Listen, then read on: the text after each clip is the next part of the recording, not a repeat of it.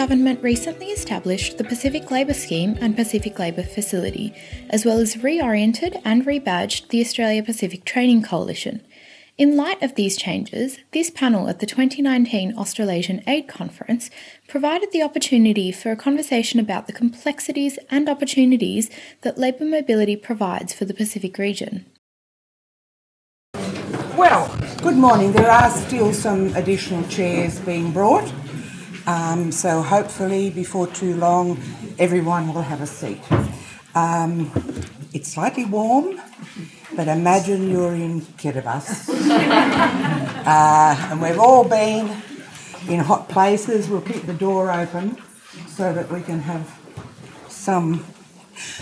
Good morning. My name is Kaye Schofield, and I'm the chair of the board of the Australia Pacific Training Coalition, APTC. And APTC is facilitating and coordinating this session, panel session, on Pacific labour mobility, opportunities to build our futures together. And the back end of it is not a bit of trivia, opportunities to build our futures together. And together is the operating word.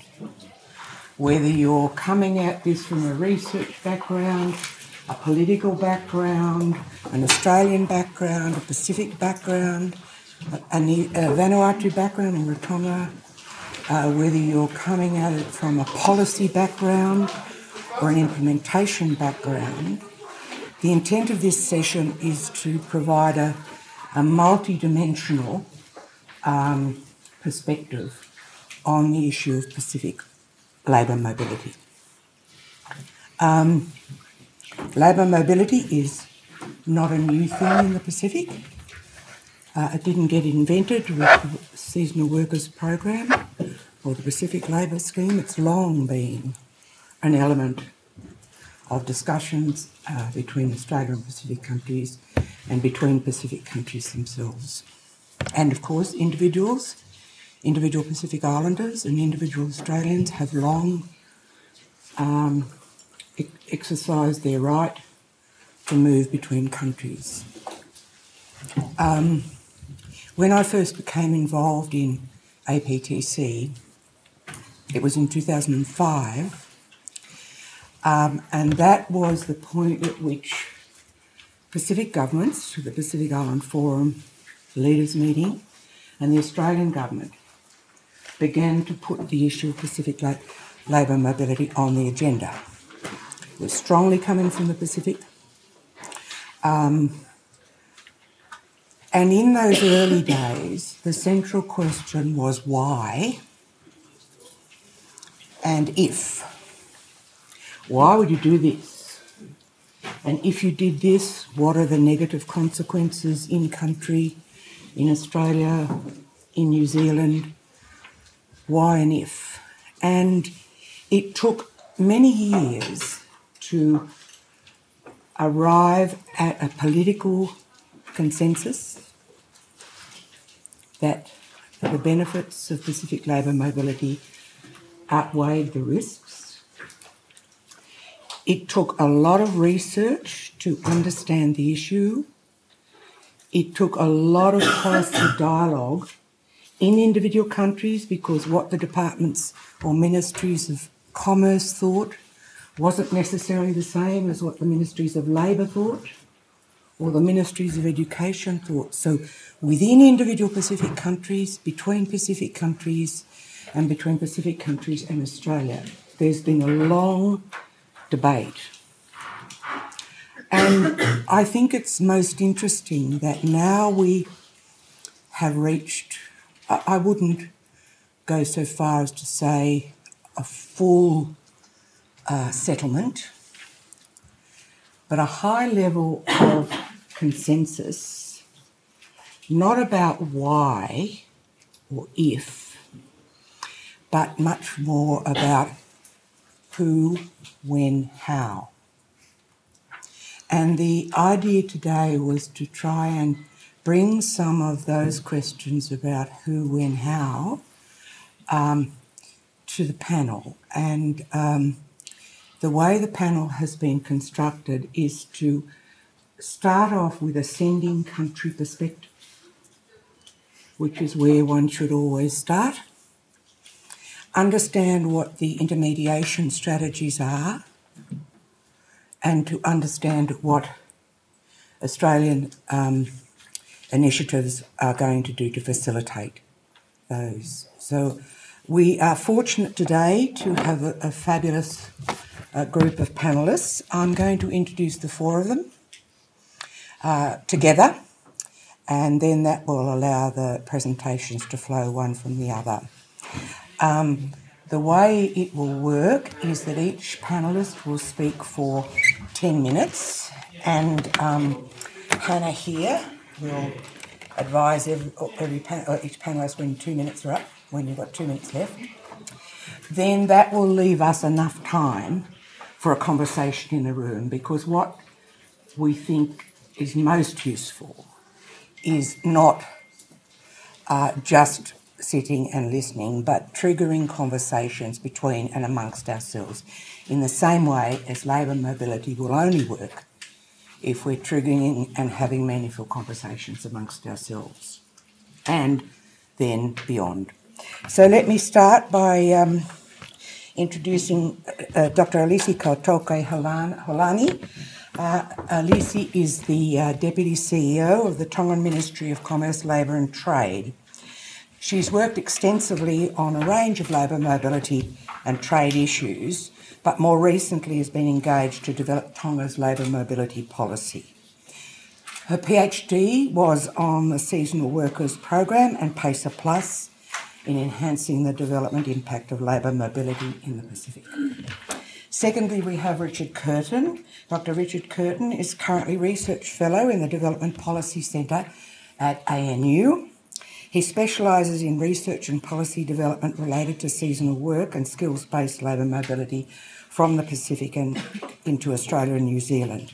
And he's a frequent contributor to the Dev Policy blog. Then we have Nick Volk.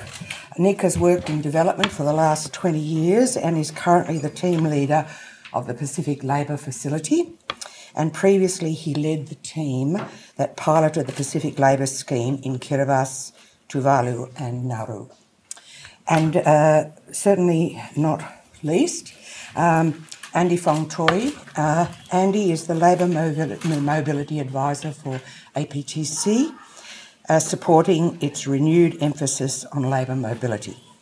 Andie has extensive Pacific regional experience in economic governance, trade, security and political governance.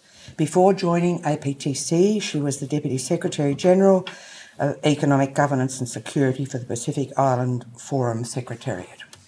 So we're fortunate to have four terrific panellists, and without further ado, Alisi, could I ask you to start off the discussion, please? Thank you.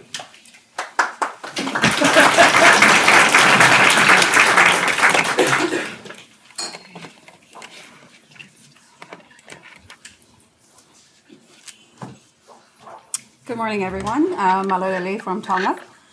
I'm very privileged to be part of the panel, and I'd like to thank Solly and Andie and the APTC team for the invitation to be part of this very important panel. I've been tasked with giving you a very brief overview of the development benefits from labour mobility for Pacific Island countries, and I have to emphasize very brief because I'm limited to only 4 slides. But to appreciate, so these are real development gains that we have experienced through the seasonal worker program under Australia and the New Zealand recognised employment scheme, and we anticipate to further increase with the Pacific Labour Scheme. But to appreciate the development gains from labour mobility, I think it's important for us to first look at the special development challenges that this region faces. First off, a lot of these countries in the Pacific region are some of the smallest countries in the world, not only in land size but also in population. If you exclude PNG and just consider the 13 Pacific Island countries, they would total to the size of Tasmania, really. And if you look at population-wise, there are countries that have populations of just 1,500 or so. And so our smallness limits our opportunities for economies of scale. It it means that we face very high input costs, which renders our exports almost non-competitive in the international market. These countries we're in small island countries in the largest ocean in the Pacific, and our remoteness means that the large distance from key markets means that we face very high transportation costs, which also adds to the cost restrictions to developing industries, even industries where we may have competitive advantage, such as in tourism. As mentioned by the Secretary for Foreign Affairs, the Pacific is highly vulnerable to natural disasters, including now with the onset of climate change. The increasing intensity and frequency of natural disasters imposes not only economic costs for these small island countries, but for example, last year in Tonga with the tropical cyclone Gita, the destruction would be equivalent to about 30% of the GDP. And if you consider the smaller atolls in the Pacific, the onset of climate change could almost threaten their very existence. In addition to that is the rapid population growth, particularly in the Melanesian countries, which means the total population growth rate of the Pacific is faster than the world average.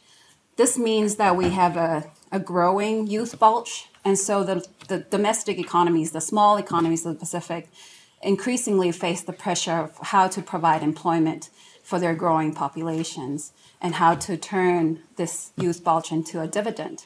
And we are facing very high constraints, mainly because of the limited capacity of our small economies. And if you can look at these development challenges, a lot of them are inherent to our geographic characteristics. So you can't really do much about them. You can't really move any small country anywhere or increase their size. And so we have to look at a development approach that allows us to overcome these geographic constraints. And that's where labor mobility becomes a very viable development opportunity for the Pacific. One of the key gains, or the main economic gain from labor mobility, is in remittances. And if we just focus on the volume of remittances, it's very clear that it could have larger development impact compared to other capital flows. The volume of remittances from the seasonal worker program have exceeded the volume of capital flows and foreign aid.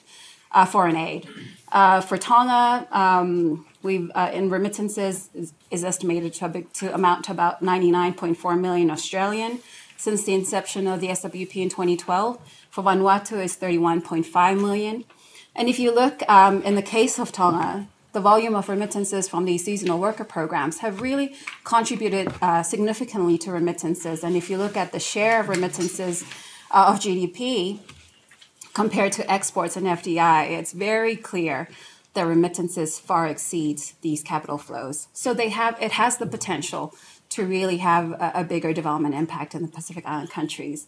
It's an important source because of its volume. It exists as a very important source of foreign exchange, which offsets our large balance of payment deficits. But this large volume of remittances is only limited to the key top sending countries, which is mainly Tonga and Vanuatu and also Samoa. The other Pacific Island countries have received, the remittances that they have received are quite negligible, and this is mainly because of their lower participation rates and earnings. Labor mobility also contributes significantly to employment creation, particularly for the unemployed. I'm not sure if the graph is clear, but if you look at Pacific unemployment rate compared to other regions, for example, Southeast Asian average would be around, can't even read.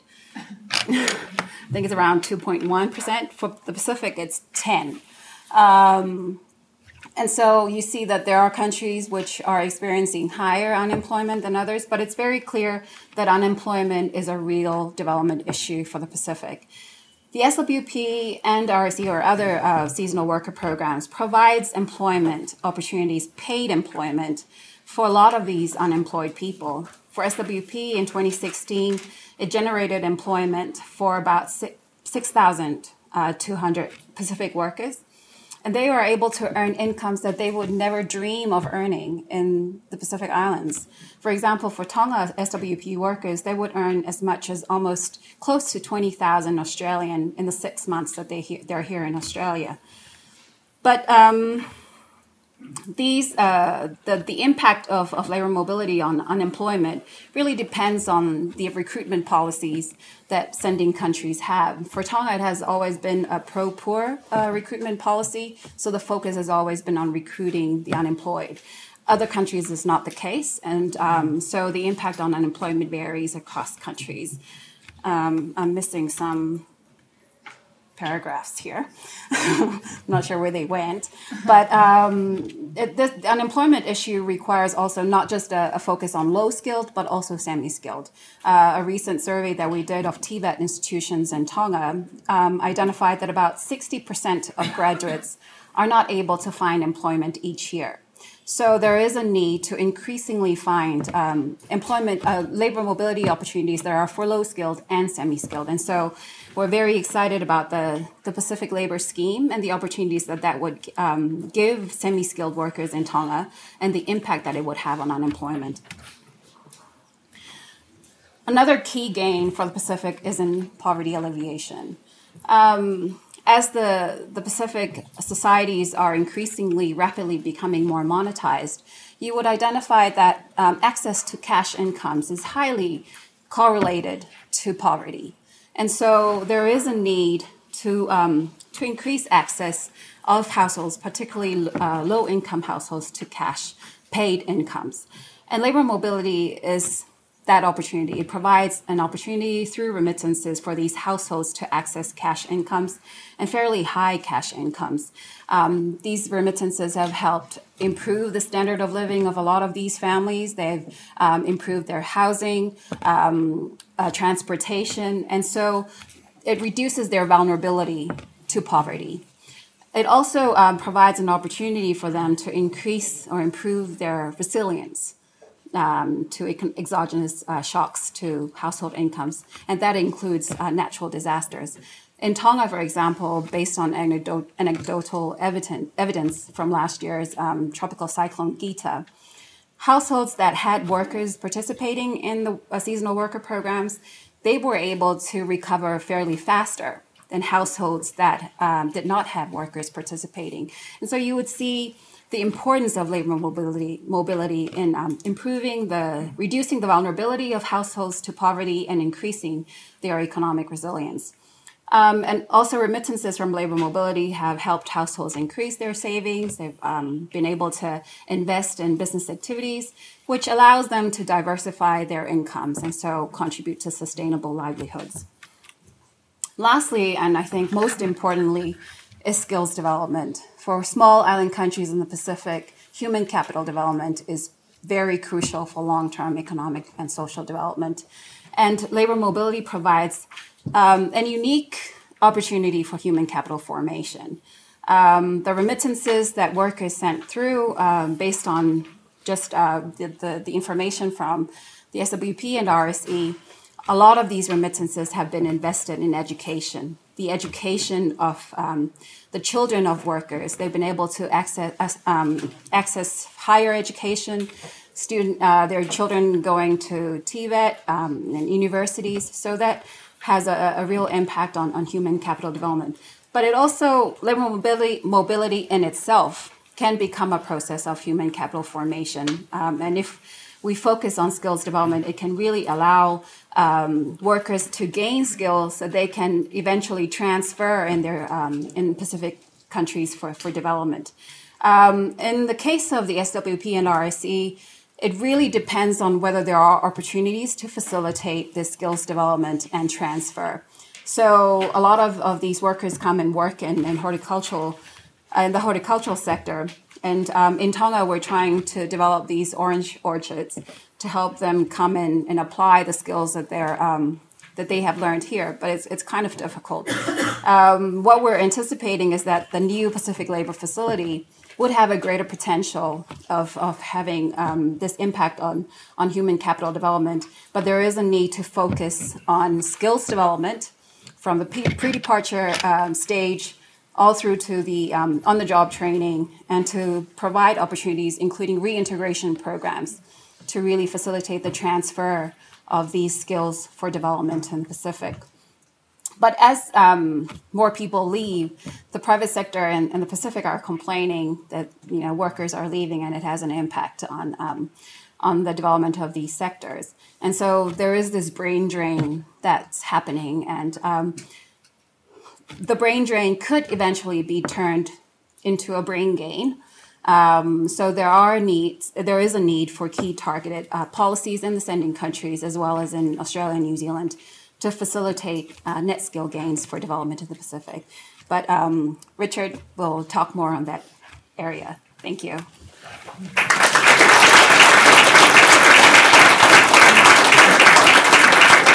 Thank you very much, Alisi. Could I now ask Richard Curtin to... Thank you. What I'm going to do today is try and present much of a focus from a sending country perspective, and this is born from a recent project that I've just completed for the government of Vanuatu, where myself and a colleague wrote a report developing the options for a labour mobility policy. We've just found out last Friday that it's been endorsed, and now the government itself will go on and develop the policy.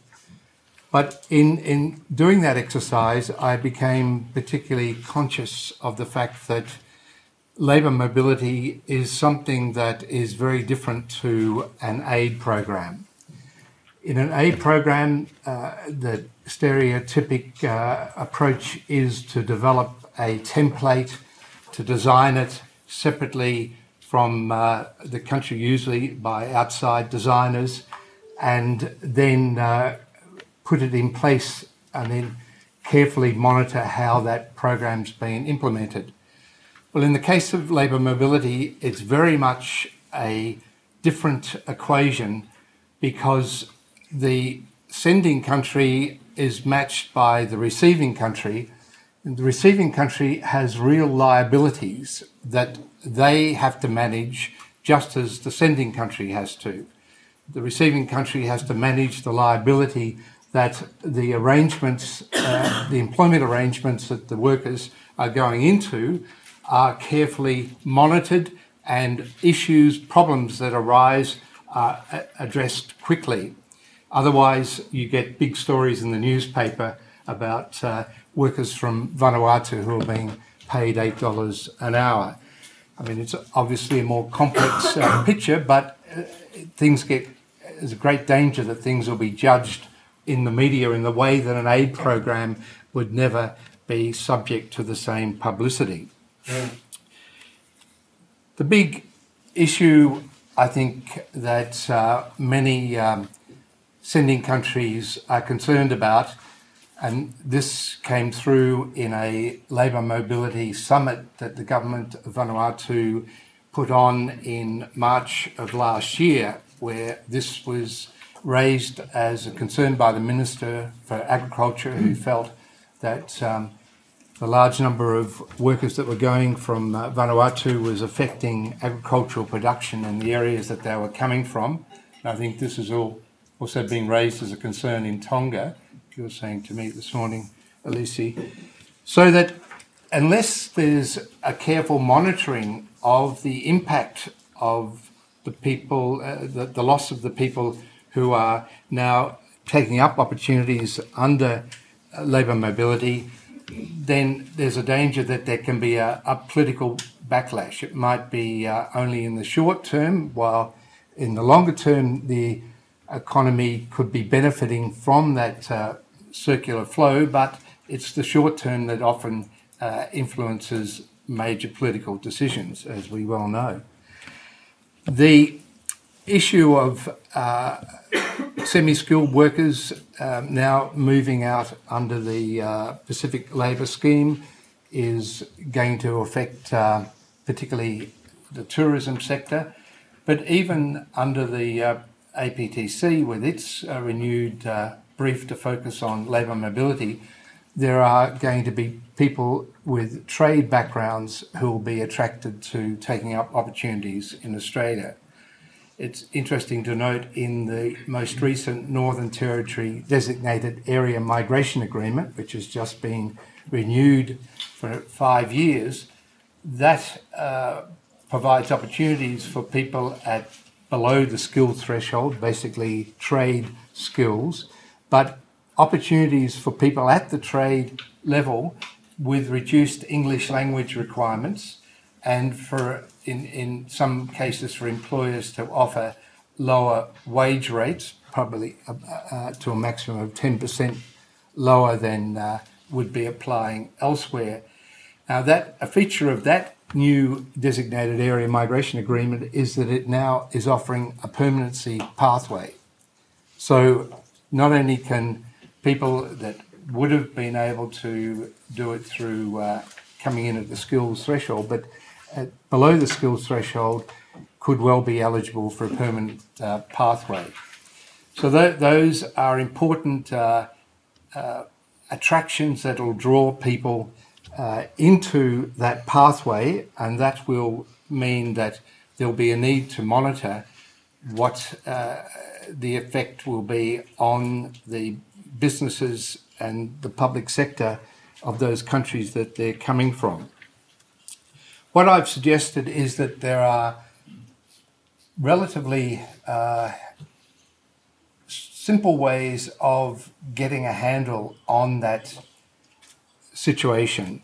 Now, while I'm saying that the indicators are relatively simple, the issue of getting access to the data, of course, can be more difficult, but it's not as inseparable as people have often assumed in looking at labour markets in the Pacific.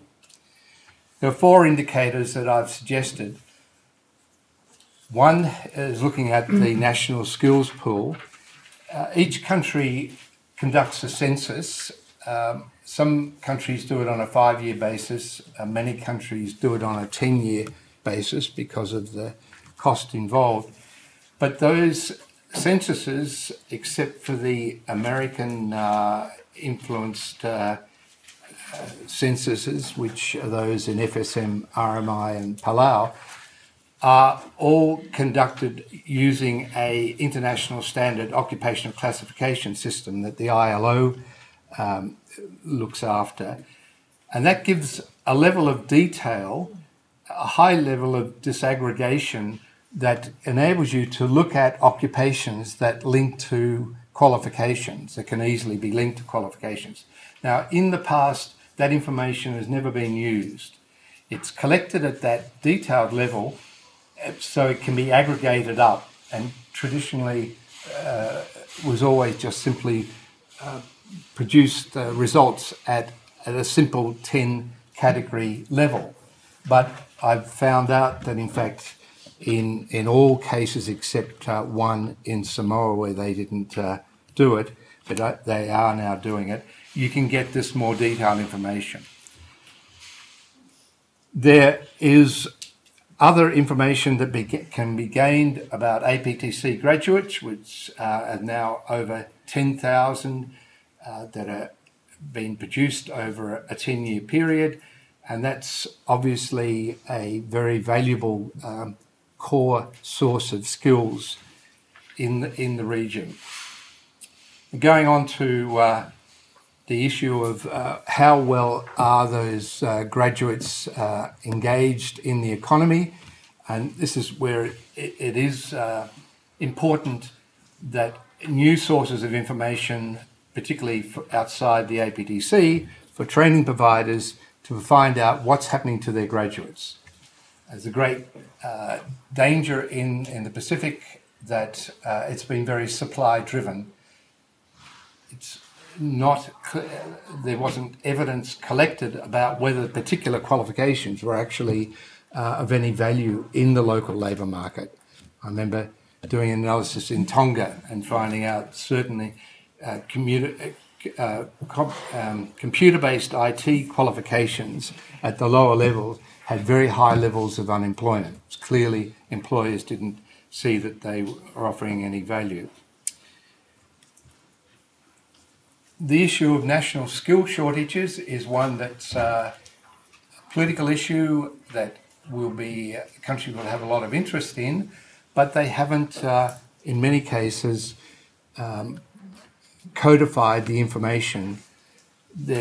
All countries have work permits, but as I found out in Samoa, they didn't collate the information on those occupations to give a profile of how many workers were being engaged from overseas on work permits.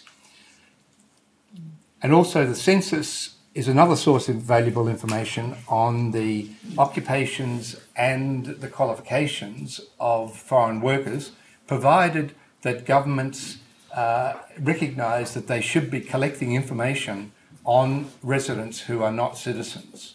There's some ambiguity about whether that's what the role of the census is, but if there's a clear message that this will provide valuable information for identifying what local training needs are, then it should be possible to encourage that census collection process.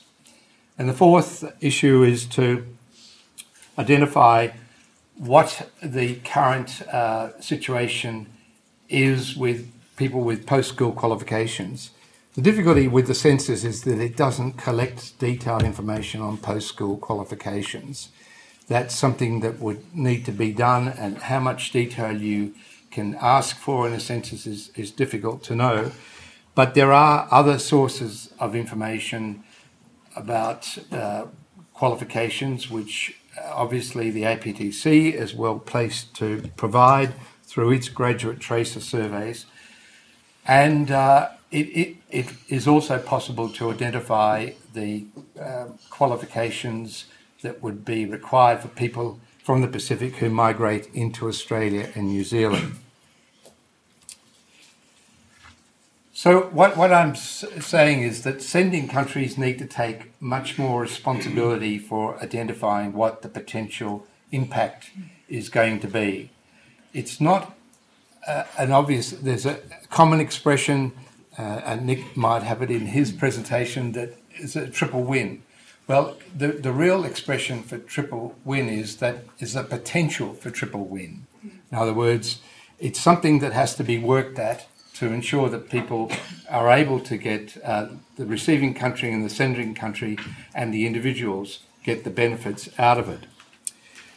So I think there is a need for a greater emphasis on governance arrangements in the Pacific that encourage both the sending and the receiving country to be more actively involved in collecting and analysing this data. And I'm very glad that the APTC is moving to do this, and they've asked me to be an advisor on this to ensure that we can identify what existing sources of data are available, what new sources of data are going to be needed, such as collecting local job classification information and then coding it in a systematic way.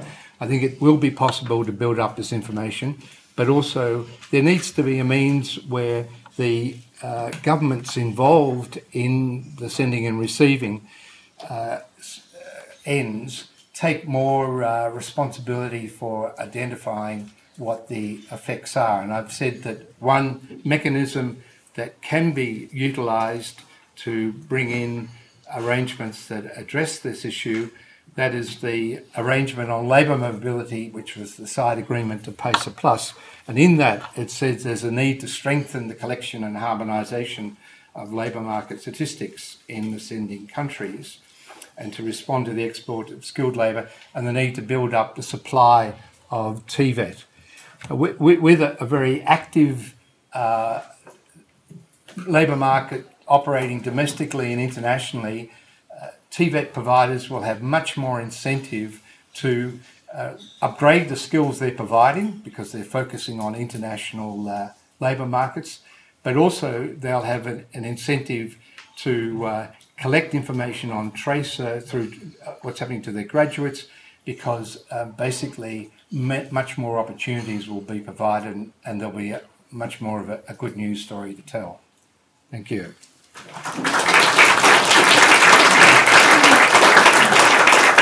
Thanks very much, Richard. And Nick Volk?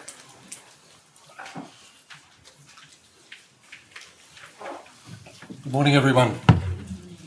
Clearly, Richard and I didn't coordinate our wardrobe this morning. I do want to go on record and say this is not some weird Pacific Labour mobility uniform. It's just bad planning on his part. It was great to hear the Secretary this morning talk about labour mobility as a key cornerstone of Australia's aid program. I think that sort of speaks to some of the things that Kaye was referring to, in the sense of this has been like a 10-year discussion, and I think what the Secretary mentioned this morning means that there is now a great deal of coherence between the Australian political machine and policies in Pacific Island countries. I thought I might spend just a couple of minutes to talk briefly about labour mobility and the role of the Pacific Labour Facility. And then I want to focus on one of the fastest growing demand sides in Australia, and that's the aged care industry. It's kind of topical at the moment, given that the Royal Commission started a bit of maybe a week and a half ago. And I think what we're going to do is find that there's some significant improvements to both standards, quality and compliance in that industry. And that represents a wonderful opportunity for workers from the Pacific to participate in that market.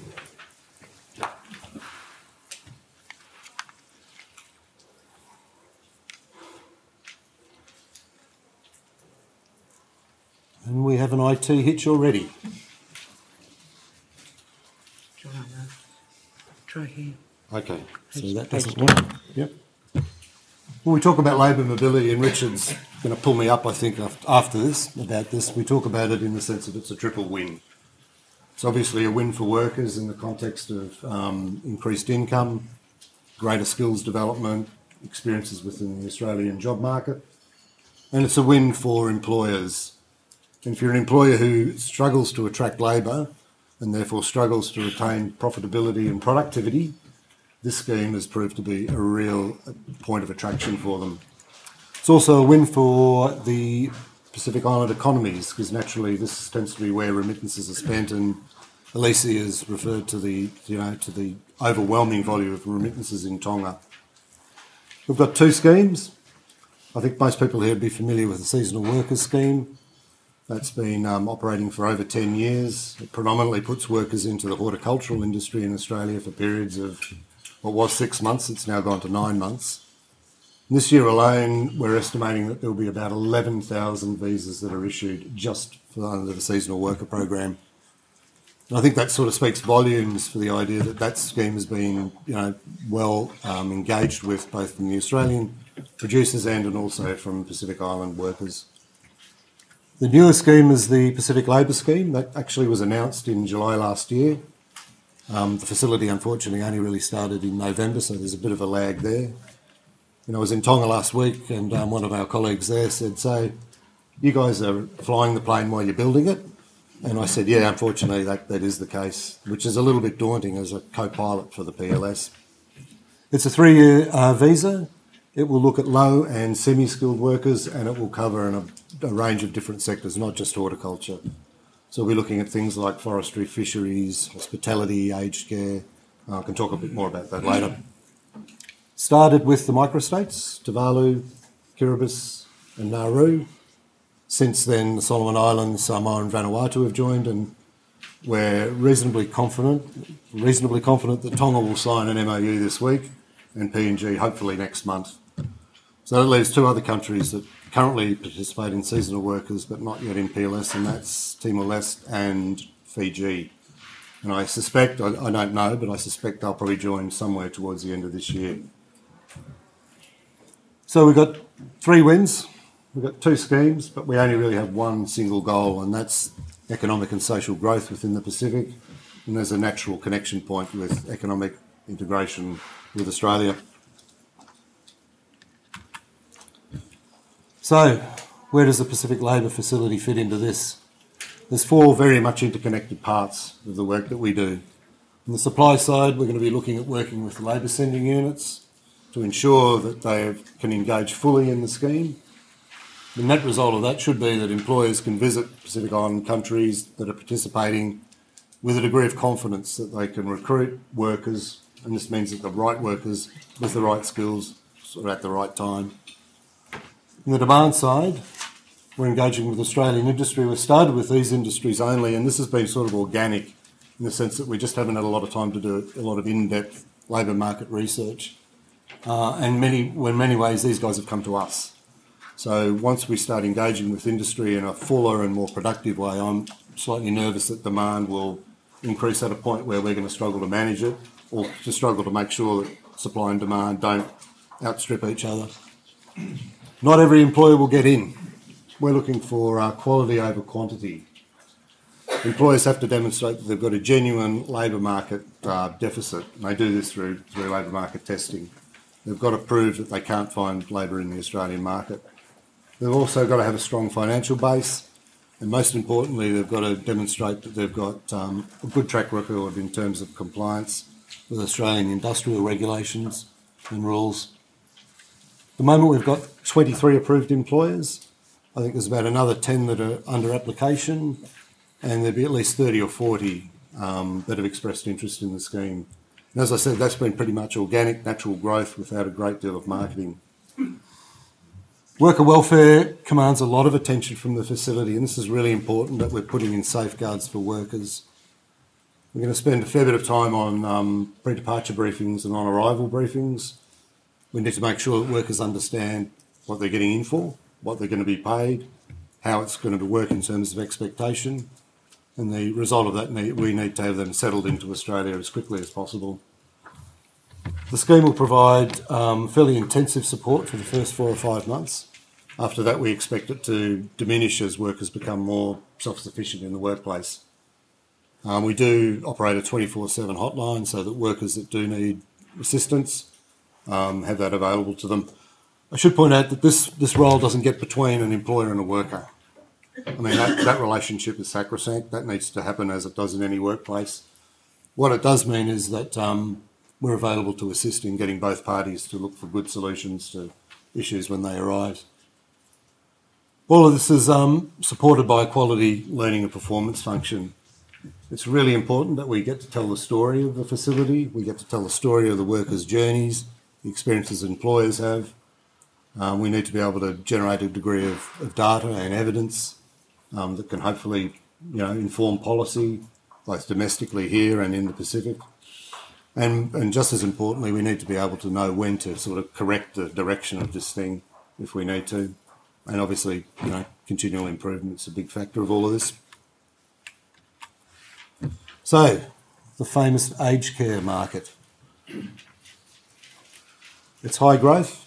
Australia has an ageing population. By 2020, the estimate is there'll be 3 million people that are aged over 70. If any of you have ageing parents or are over 70 yourselves, this will loom fairly large in your thinking, potentially. It's high growth also in the sense of its growth year on year. I mean, at the moment it's growing about 5% a year, so it's one of those industries in Australia that is going to be around for a long time and is going to get bigger and bigger up to a point. It's worth about $20 billion a year, and it's one of these industries that is quite fragmented. So it's not like where we go to buy our groceries, where might go to Coles or Woolies and we might have a choice of one other. The top 10 industry participants in aged care represent only about 25% of the whole market. So again, it's a really great opportunity for us to engage with a range of different players in different areas, and we're not sort of faced with just dealing with one or two biggies.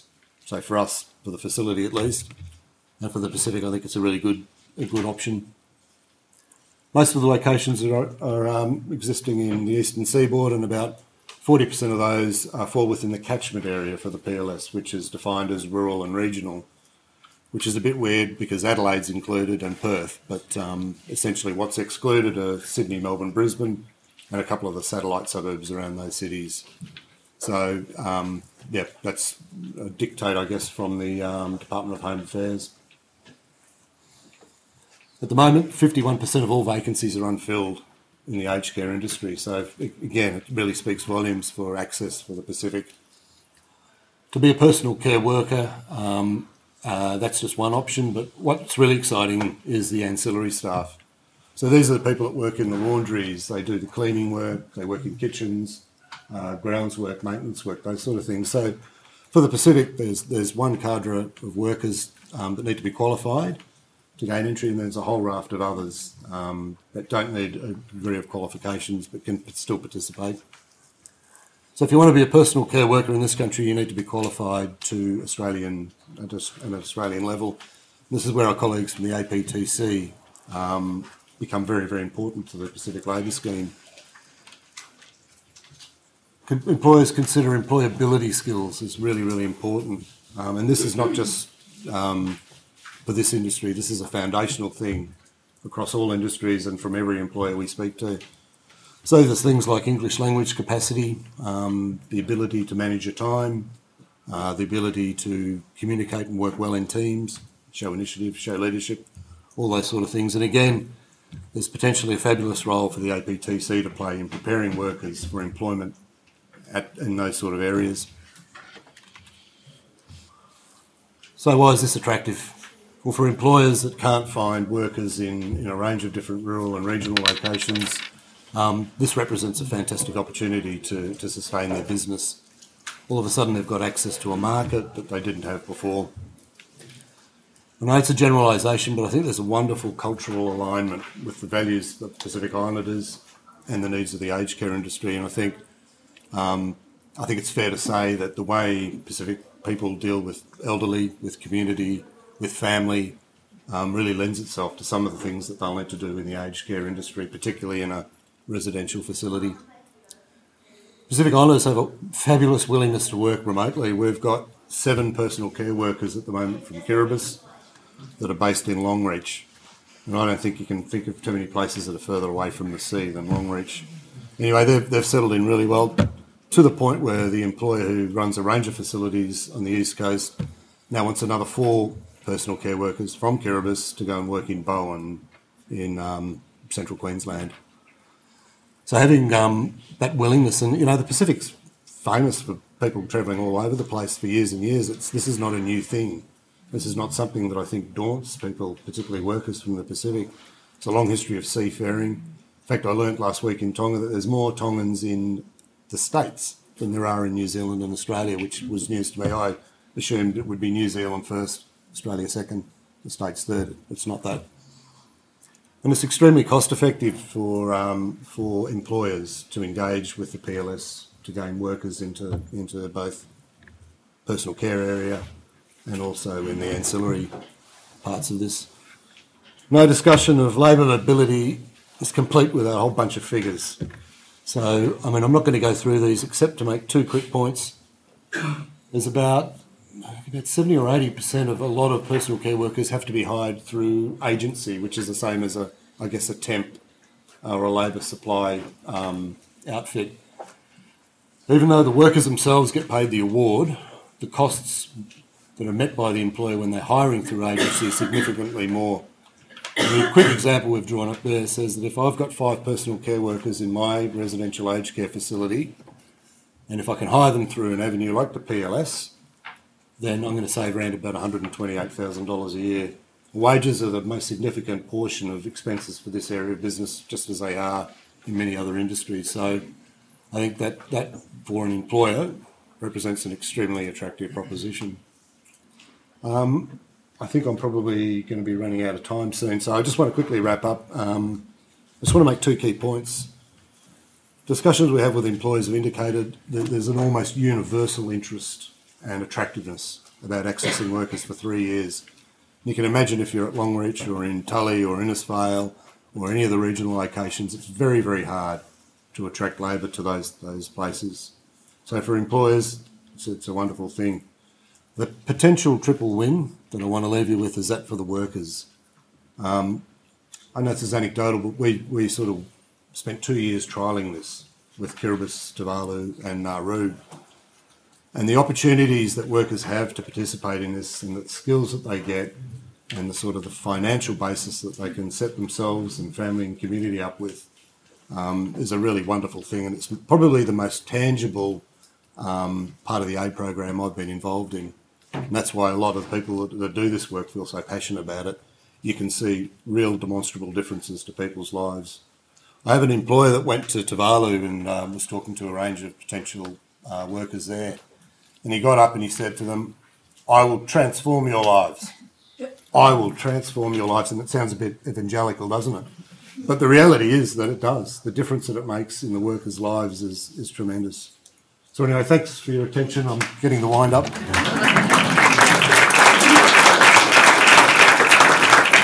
And Andie Fong Toy. Thank you, Andie.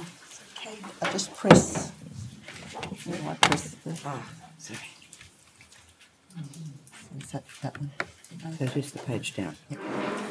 Good afternoon, everybody. I'm really conscious that I am the fourth speaker and that it's really hot, so thank you for your patience. The one advantage of coming last, of course, is that, you know, sometimes a lot of what you're going to say is covered, so I'll skip over some of my what I was going to say.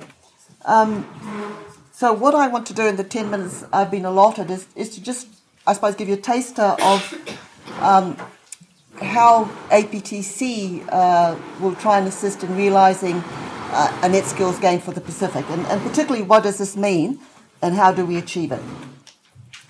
As you've heard from Kaye, APTC3 has a renewed emphasis on labour mobility, which is a key strategic shift. And part of that is ensuring ensuring a net skills gain is a fundamental engagement principle of our approach to labour mobility. Australia, those of you who are familiar with APTC 1 and 2 and now in 3, so Australia has provided for more than a decade significant development assistance, and now under APTC 3 it includes training a potentially mobile workforce with targeted skills in their own countries.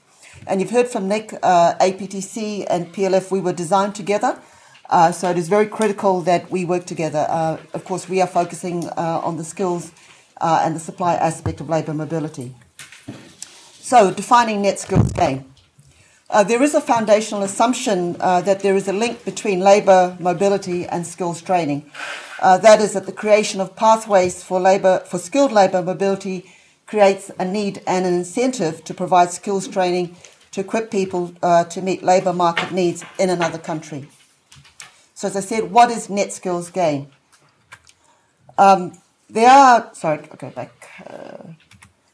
two separate and critical dimensions of net skills gain. And the first, as you've heard both from Alisi and Richard, is strategic efforts to ensure that increased labour mobility does not result in brain drain. In the Pacific in particular, that our essential and limited supply of technical and vocational skills is not adversely affected by labour mobility and migration. And the second, which is equally important, is strategic efforts to ensure that our Pacific Island countries actually achieve brain gain, and Alisi has spoken to that.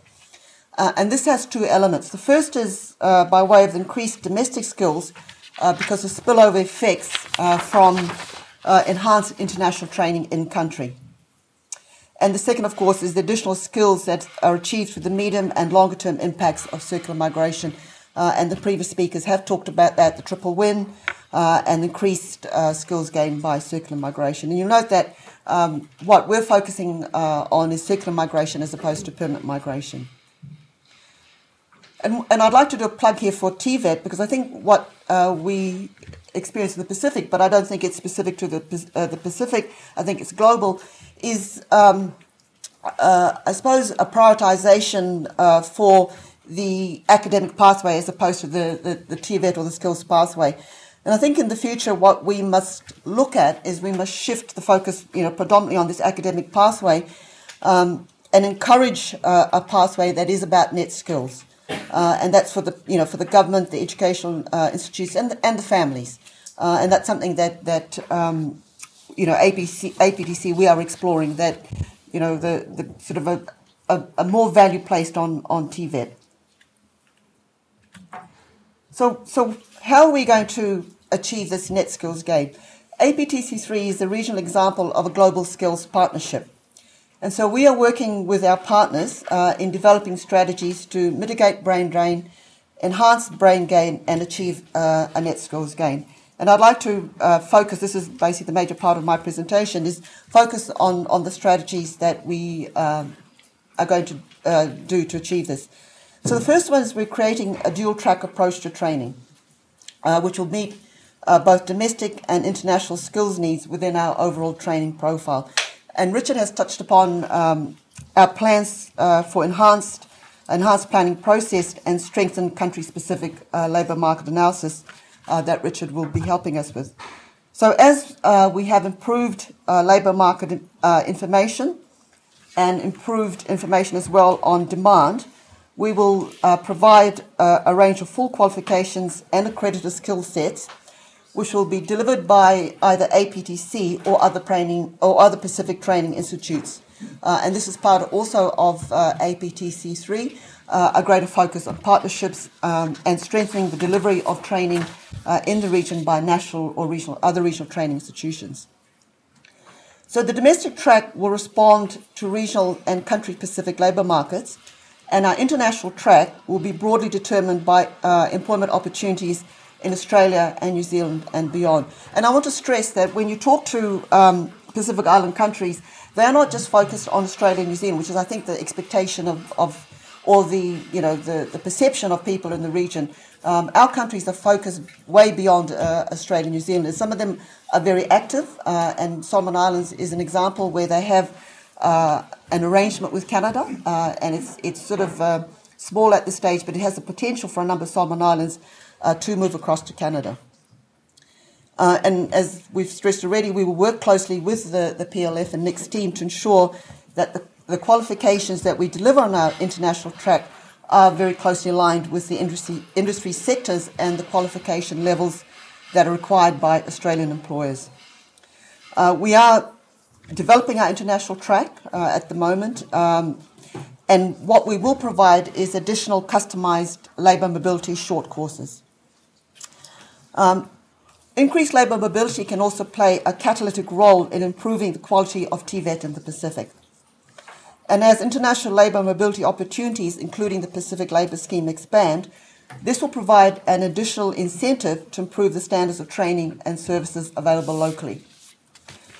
So this could result in an increased domestic take-up of TVET education when this TVET education demonstrates high standards.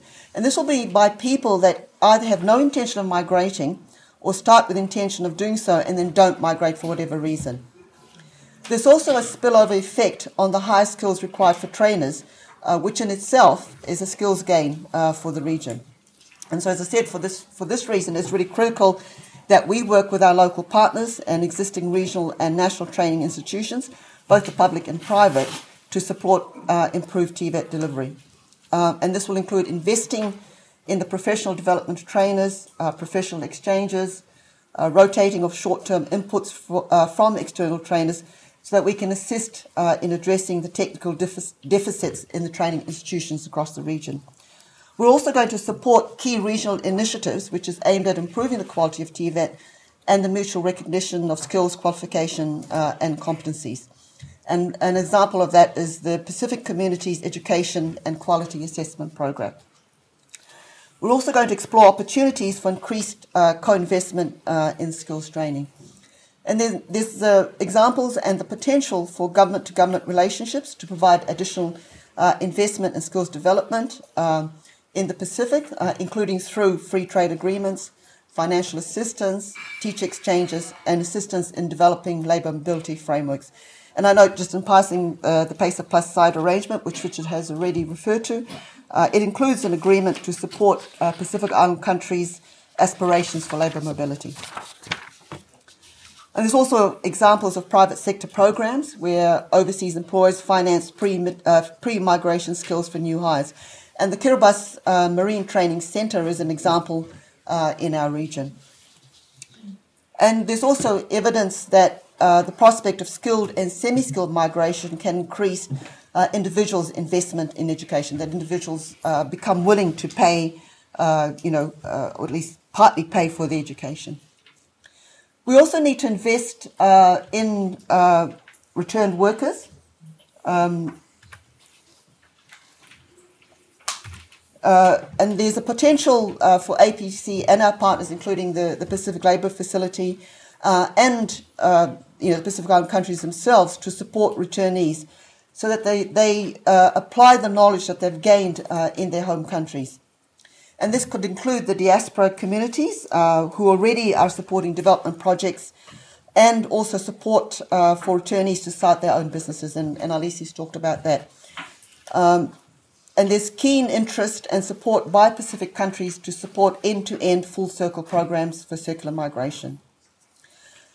At APTC, we're looking, as part of Net Skills Gain, we're looking at designing a returning workers offer. And this may include things like career guidance, RPL, which is recognised prior learning to Australian qualifications, with gap training, small business training, and life skills, for example, managing finances. Returnees could also be supported to access labour market information about opportunities in the home countries. And there are examples, for example, in Germany, the GIZ has done a lot of activities in the area where we could have a dedicated website. We could use reintegration scouts so that people, before they return or on return, they put in contact with businesses and organisations where there are work opportunities.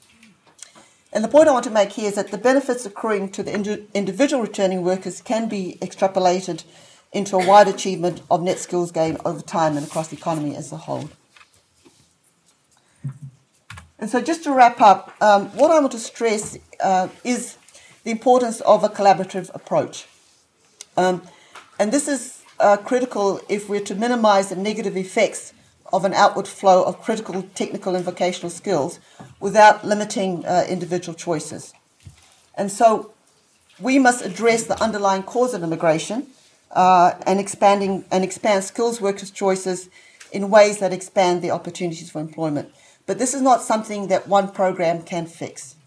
And so, as I said, we need a collaborative coalition-building approach to complement other migration policies and mechanisms that could maximise returns for Pacific Island countries. And so, for our part at APTC, we're engaging with relevant national ministries, national employers, development partners, national TVET providers, and the Pacific Labour Facility to ensure that our support for skills gain is tailored to each context and responds to national government priorities. Thank you very much.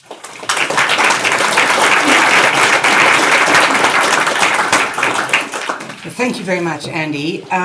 We now have, I think we have to be out of here 25 past. Did someone say the room was needed at 25 past? So we have a good 10 minutes, 12 minutes for conversation. Can you keep your comments or questions short and sharp so that as many people as need can have an opportunity to ask a question. So, okay, there's a few here. What do you go for? 1, 2, 3, 4, and that will, I'll do the next 4 after that. So, the gentleman here. Well, thanks to the panel for the insights into mobility. I was keen to hear a bit more about the social impacts, what the benefits and challenges for the participants have been in these programs, so if you could provide your insights around it. I'll just get them all. No, we'll have a one, and I'm just going to get some water so I don't expire. So, who would like to take that question? Alisi, would you like to take it first, because you've studied it deeply? I haven't studied it deeply. But you will. But yes, the social side of labour mobility is something that has very limited research done on it, but it's a very important aspect of labour mobility that requires policy attention. The negative impacts on families that are left behind as workers are leave for extended periods of time can be quite serious. There have been anecdotal evidence of families being separated, marital issues, as well as impact on children, because there are cases when both parents would leave One would go to New Zealand and one would go to Australia, or they would go both work in one country. And so there is a need from the sending country perspective for us to develop targeted policies to actually address those issues. A lot of those social issues are also connected to the economic issues as well, because when the remittances don't come in, that's when the problems start to happen. And also when workers come back, whether there is a social reintegration program. But a lot of the social issues, they are actually managed by the women. And so when we assess the policies in sending countries, it's very clear that women have a lower participation rate, but they tend to be the ones managing the remittances, and they're the heads of the households when the men migrate. And so they need to be integrated into the policy as well as in the management of labor mobility. Mm-hmm. So that's an area that requires policy attention from both the sending country and the receiving country. And there is a need also in terms of pastoral care for the workers when they're here in Australia. Obviously, these are workers that most of them have not been exposed to these new environments. And so there is a need for targeted pastoral care.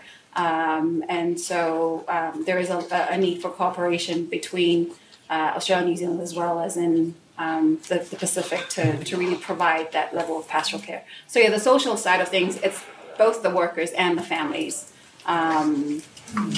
So that's something that we still really need to work on.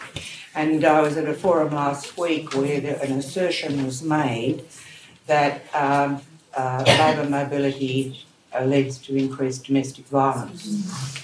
Now, I don't know the data. I'll need to go and look at this, but people are making those links and want to understand what the evidence is as distinct from what the assertions are. But the second person, yes. Paul Bird from ABI. We know a lot of people when they come back want to start their own business. They've got that vision and that dream. Will there also be support, Andie or Nick, around? It's not always easy to do that, not always fitting into what opportunities there are, so is there going to be support around that as well? Yeah, we call that an unfortunate word called reintegration.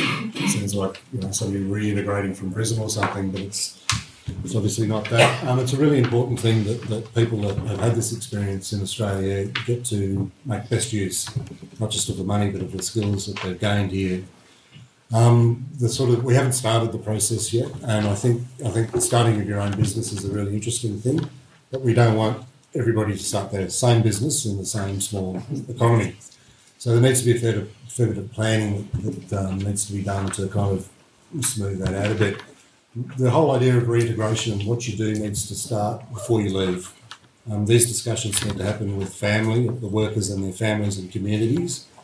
They need to be supported to achieve whatever aspirations they have while they're in Australia, and then there needs to be that other level of support when they get home, and that, I think, needs to be done in concert with the ministry, or the Labor Ministry, or Social Affairs, or Women's Affairs in these places. But there's also a wonderful role for other organisations to be involved, and I know the starting your own business training that I think ABI provides across the Pacific would be a fantastic adjunct to the whole idea of reintegration. But it is more than just starting a business. I mean, it can be many, many things. I'd like some of our workers to think about doing things as a collective. So we're not potentially competing with each other, but they're pooling resources, they're pooling money, and they're finding a niche in a market that they can, successfully exploit. Andie, do you want to add anything to that? Right. Okay, the woman up. Yeah, in the beautiful pink. Yes, you.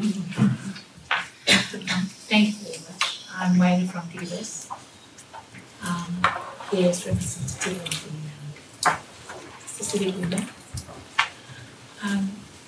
I'd like to thank all the presenters. I think it's very informative and updating for me as well, because I'm not very updated. So, regional undertakings on labor mobility. The question that I'd like to raise is, I heard there was mentioned that there's a difference in the number of recruited leaders from different countries. I understand that Tuvalu, Kiribati, and the other one were the first to be trialed on this labour mobility. But it seems that they've been other countries in the Pacific are having increased numbers. I'm not saying that I don't want other countries to have higher numbers, but I'm interested to why that happens. Because I know in Kiribati there's a lot of challenge. There are some young men coming back in sense that because they're not behaving. And I think that's one issue that we need to address as well. And I also wish to understand how the recruitment is done in the various countries. I'm interested in the Tonga recruitment, where she mentioned that they're doing a koku, I think, picking of labourers. And Kiribati, sometimes there's this disagreements. There's complaints from different parliamentarians because some have people from the outer island sitting examination and screening tests, and they still waiting for years until. So let's take that. Those are the questions. Thank you. So let's take that in two parts. Firstly, what are the current frameworks and policy settings around recruitment, and why did it broaden out, and what are the kind of broad rules? And the second part is your experience. So Nick, I might take that first part and hand over to Alisi. Yeah. Thank you for your question. Kiribati, Nauru and Tuvalu were given what we call a first mover advantage about 2.5 years ago. And that was under what was called the Northern Australia Worker Pilot Program, which was morphed into the PLS. And the reason that the microstates were provided that sort of opportunity was because obviously populations were low. There was more impediments for them to get involved in labour mobility than some of the bigger, more robust economies such as Vanuatu, Tonga, Samoa and others. So that's the reason that advantage was provided. And that was never going to be forever, obviously. So we've seen now Samoa, Solomons and Vanuatu have entered the PLS. I've had this discussion, I think, all over the Pacific, and I've referred to this as a market. And in any market, there's going to be people that really engage and they do really, really well, and there's others that sometimes miss the bus. And I'm not saying that's happened to Kiribati, but what I am saying is that labour policies in the microstates, the performance of the labour sending units and the commitment to engagement is something that will need to be strengthened by the facility so that that all the microstates get a fair go. The other thing, final point I want to make on this is that this is a demand-driven program, and so workers in certain industries will have a preference to go to a country because they've either been there on holiday or they've got a family member who's from there or they've had a great experience with Tongan workers before, so they want to go back to Tonga. So not all of this can be done as a nice even, everybody gets the same.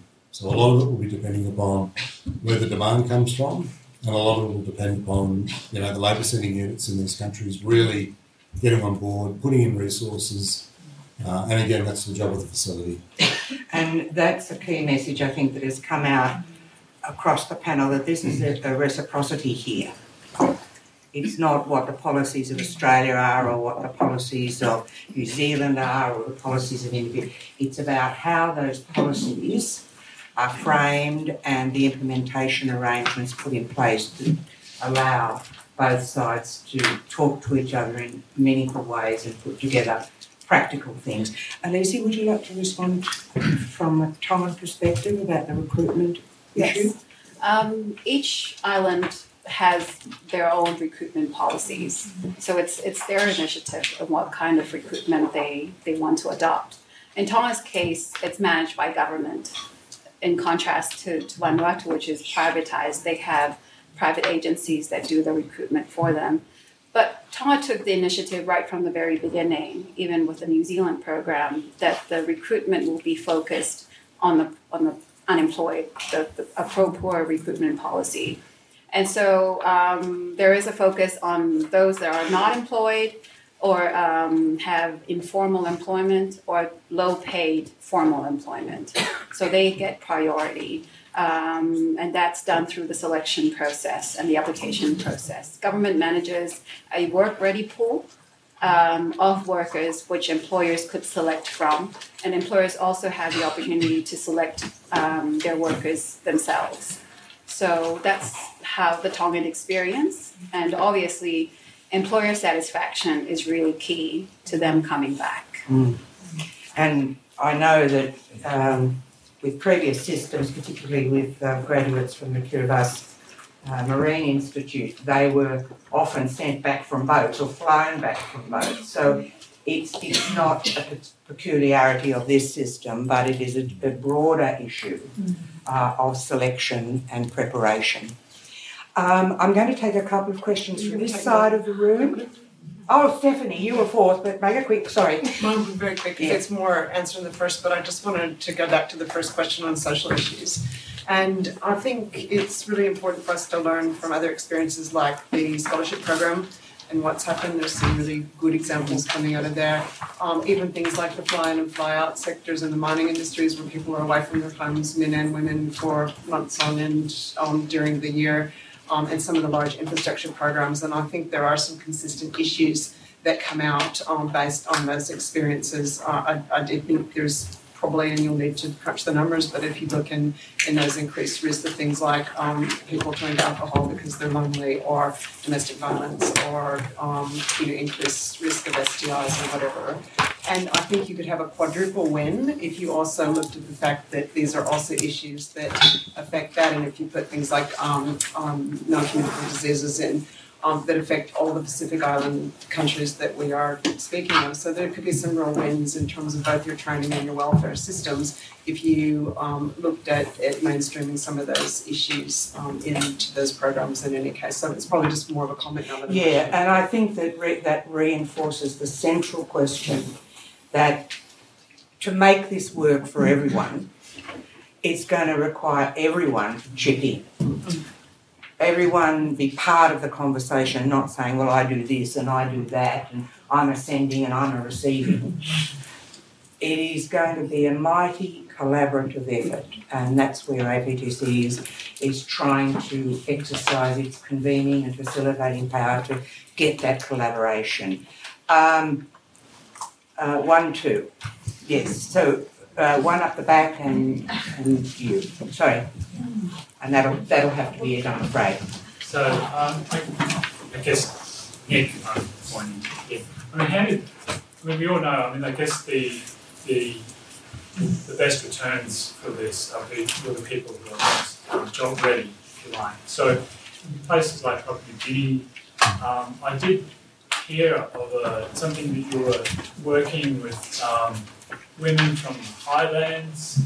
It's obviously a lot more challenging, but potentially a greater benefit. What's your experience there? PNG is a really good example of a country that has been a low participant rate in seasonal worker program. They're not in the PLS yet, but I believe they will be. So the women in agriculture sort of construct that we're working with was for seasonal workers, and was essentially taking women from, I think it was the Anga province and Western Highlands. Don't quote me on that because one of those two will be wrong. But it was essentially taking women that were farmers and bringing them to Australia to work in similar industries, whether it was, I don't think it was citrus, but I think it was lettuce, cabbage, smaller sort of horticultural items. That's worked, I think it's worked particularly well, and there was an awful lot of consultation that went into that in terms of dealing with communities about the willingness for them to support women that were going away. I think every family was consulted in terms of impact on the family, and I think some of the women, and most of them were in Queensland, were only there for up to 6 months, so it wasn't a huge amount of time. Employers have now gone, yeah, we want some more, and it's now actually, it's one of those ripple effects where, and producers all talk to each other, they're like the biggest gossips ever. So we've now got a farmer in Bacchus Marsh in Victoria who said, yeah, I know the ironbark citrus in Queensland, I've seen the work that these women do, I want some just like it, and I want them from P&G, and I want them from that community. And what we found in terms of the way women operated in that particular workplace was that they didn't pick stuff as fast as men, but they were far more careful, and the quality was far higher. So the economic and productivity gains for the producer far outweighed people that were picking incorrectly just to fill a bin or a quota. Does that give you a sense of? Yeah. And also the massive impact on the health facilities in the Pacific, because there's this huge number having visas. It's a massive impact on the Pacific. We haven't covered that here. No. But we will. Sorry. Over lunch. No, it's very important. Over lunch. Final question. Yes, final question. I'm Irene Wettenhall from DFAT. My question is, with the increased level of investment in infrastructure, economic infrastructure in the Pacific, by Australia but by other partners also, is there scope to, target developing skills in the area of maintenance, longer term maintenance of this infrastructure that's going to be put in? So training up, Pacific workforce to do that maintenance, both men and also women. Could I ask Andie to respond to that, because it is something that's under discussion at the moment? Thank you very much. So as Kaye said, APTC is having discussions with the major financial banks like the World Bank, the Asian Development Bank, but also we would like to talk to Australia because of your Australian investment facility, and we're really keen to get both skills and employment dividends out of the big infrastructure projects. And so, as I said, not just employment as in the unskilled sort of labouring, but to build that capacity so that you do get construction workers, you do get the supervisors, the middle management in the infrastructure projects. And I know Richard, a few years ago did a piece for the World Bank on trying to get that employment and skills dividend in Papua New Guinea's big infrastructure project. We're also keen, as I said, in my presentation, to look at intra-regional mobility, and I think Papua New Guinea is a case in point where the statistics for Papua New Guinea in terms of their foreign workers is fairly high, and I don't, to me, there's no reason why Pacific Islanders couldn't fill those jobs as opposed to from And I might add that the APTC board on the agenda when it meets Thursday and Friday of this week has got the issue of integrating skills development into infrastructure, building on the new infrastructure facility, but on a lot of the earlier work that Richard has done and has been experimented around Australia. So I think I'd say on that, watch this space, because I think a new opportunity with the infrastructure facility coming up. I noticed that some of you were taking pictures of the board. If you would like copies of the presentations, I'll leave some pages here at the front, and if you could leave your email address, and that we would like to begin a conversation with you and let you know what we're doing next and how things are evolving, not to bore you silly with it. Just two more things. Three. Thank you. It's been very hot, but I noticed our friend from Kiribati has a shawl on. So she's not noticing it, and we'll be as strong. Secondly, we have a large Harper scroll, which is called the Pacific Skills Partnership Scroll. And we are signing up people from all over the Pacific, starting with our foundational group of APTC, USP, Chamber of Commerce, the Piango, and the government of Nauru. The president of Nauru. It's an initiative of his. So there is no voucher. You won't get any call for payment. It is just a symbolic, in the Pacific way, a symbolic expression of our support for Pacific skills development. So Mere over here has the tapa. She carries it everywhere. And if you were inclined to sign it, that would be wonderful. And finally, may I thank the panel. I think this was a terrific discussion. Each member of the panel was able to kind of shed a different lens onto the issues and from a deep well of experience. But we want the conversation to continue. This is the start of something big. So thank you. So if you can join with me in thanking the panel.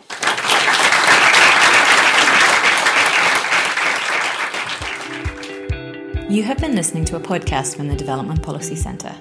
For more information on our work, visit our website at devpolicy.anu.edu.au.